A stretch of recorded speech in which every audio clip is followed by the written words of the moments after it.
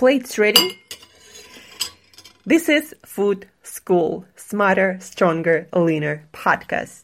Want to feel amazing, love the way you look in the mirror, and perform your absolute best in the gym, at work, and in life?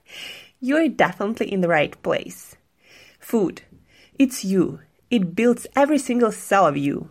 And if there is one thing every human being must master, it's food.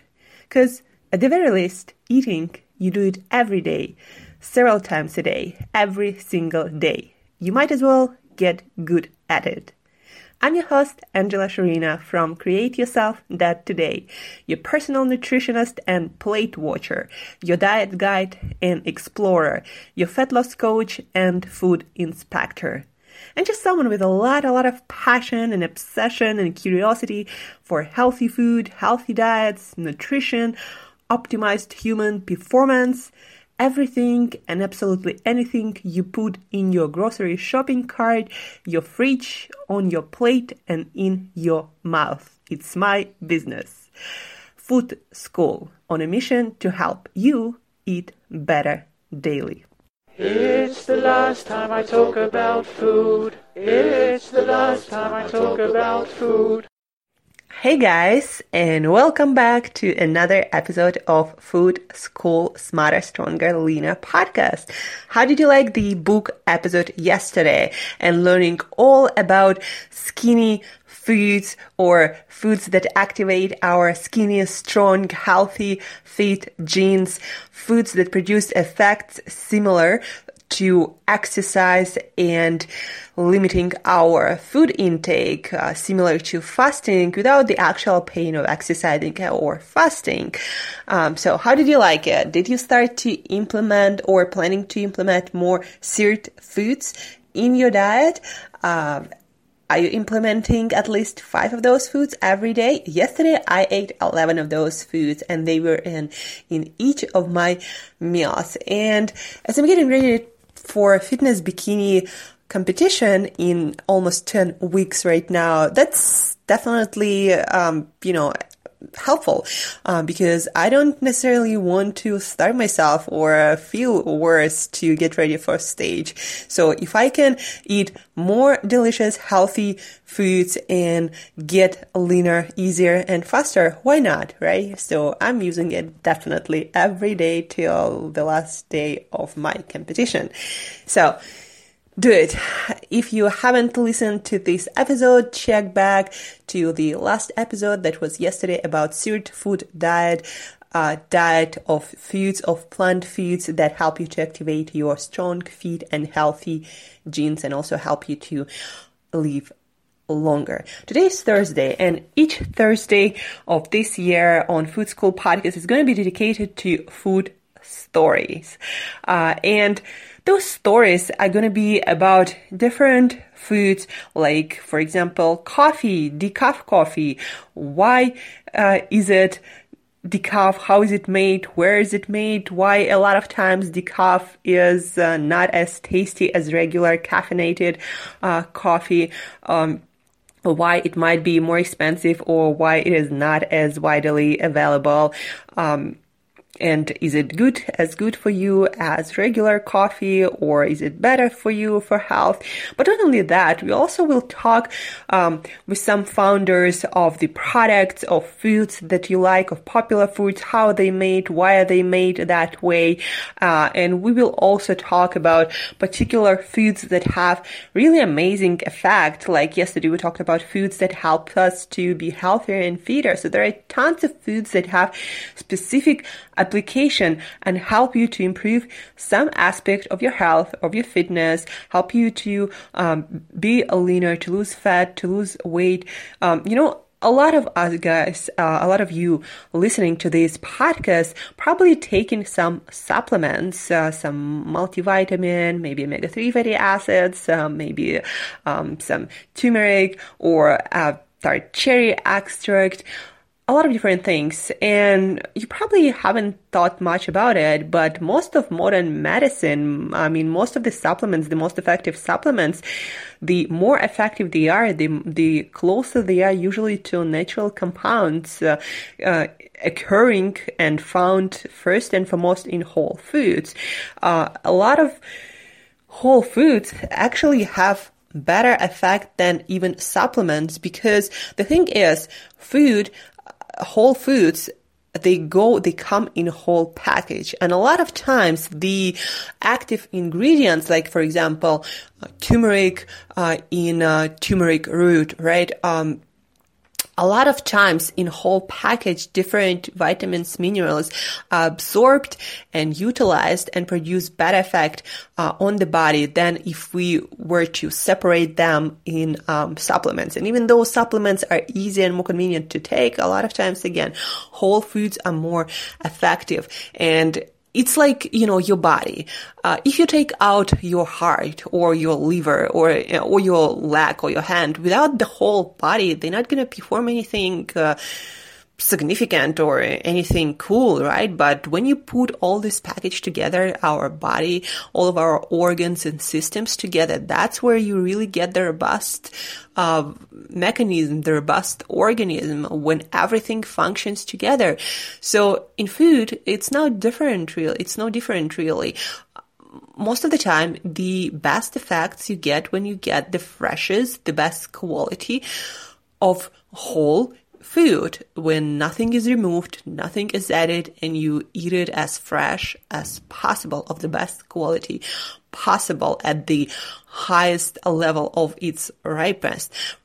So I'm more and more fascinated by whole foods, not any particular supplement or extract that is, in the best case scenario, half as good as the whole package. And more research is coming out right now, confirming that, for example, even such simple thing as vitamin C is up to 200, 300 better absorbed from whole foods than it is from in a pill form. So just a thing to think about. And then also, I really want to start a conversation about how our food is produced and why it's produced that way. And, just an example. I really love healthy chocolate. I even tried to start my own healthy chocolate company.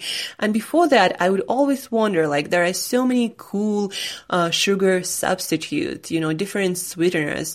Why don't more companies do a healthy kind of chocolate?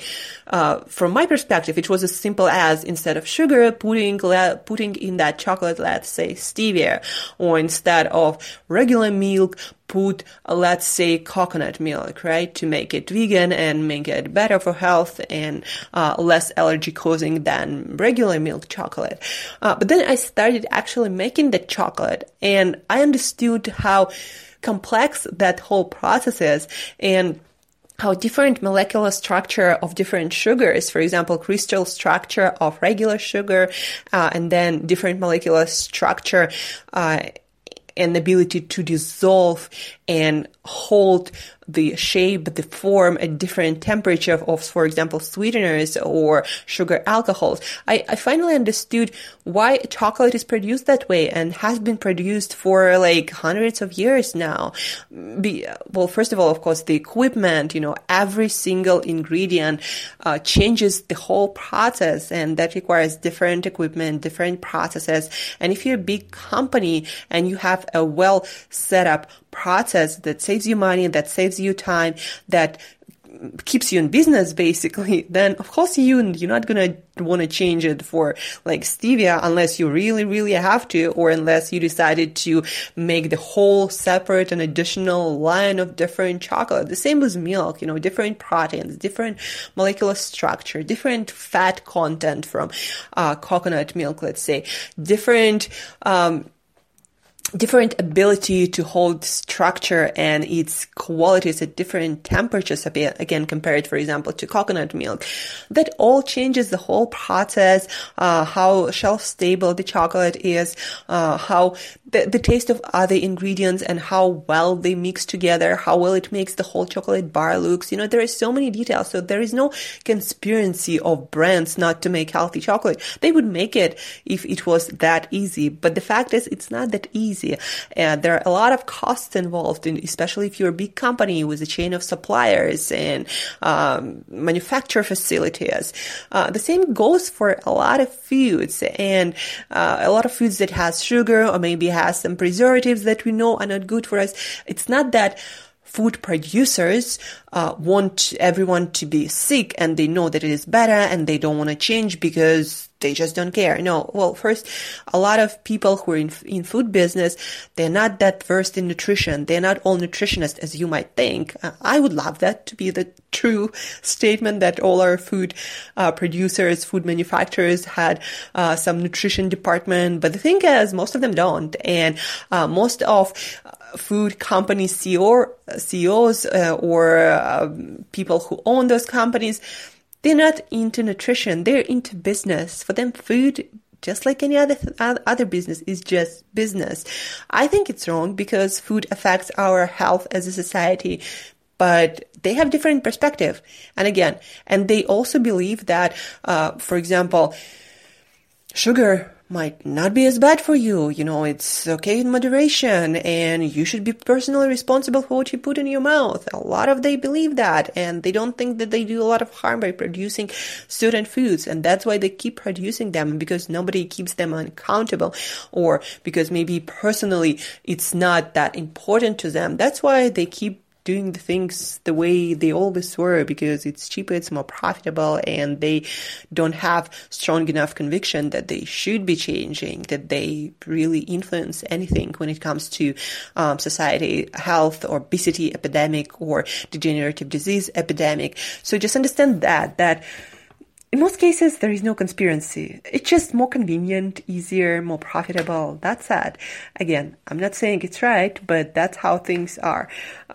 And when you really go into business itself and you really understand how certain foods and products are produced, that's when you start to understand that, yeah, that makes sense. And maybe if I were in that position, I would do the exact same thing. So all these episodes every Thursday on Food School Podcast is going to be about that, talking to people in food industry about their views on current a reality of our food production, our food supply, and why they do certain things the way they do.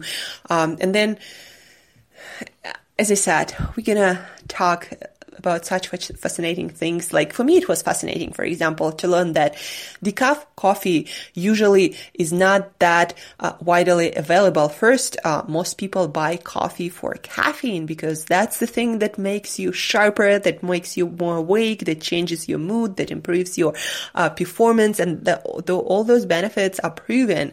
Decaf also has a lot of antioxidants, and when it comes to mineral and nutrient content, it's very similar to regular coffee. But again, most people buy coffee for caffeine, and it's not that widely and it's not that popular among people. That's why you see less of decaf coffee. Also, there are not so many facilities in the world, probably like 2 or 3 big facilities that make decaf coffee decaf. There are actually also 2 processes to make decaf coffee decaffeinated. They take the beans, they put them in usually chemical solvent that makes the caffeine, where the caffeine is removed from the beans. It's kind of like that particular solvent attracts the caffeine from beans before they were roasted, and most of the caffeine is extracted that way. Also, they use CO2 to extract the caffeine that is more health friendly, because that solvent that they usually use, that chemical for decaffeinating coffee, is usually some of it stays in coffee, and there are not so many studies done on small amounts of that chemical. If you consume that decaffeinated coffee regular, like what kind of health consequences it might have. Studies are expensive, so they don't do much of them, but people are not dying, so they're not doing them. And again, decaf coffee is not that popular. That's why there are not many studies on what goes into decaf coffee and what kind of health consequences it can have. Anyway, there are not so many facilities that make decaf coffee because, again, it's not that popular. It's more expensive to make decaf coffee than regular coffee. When it comes to taste, because it's not that popular and because you cannot store decaf coffee as well as you would caffeinated coffee.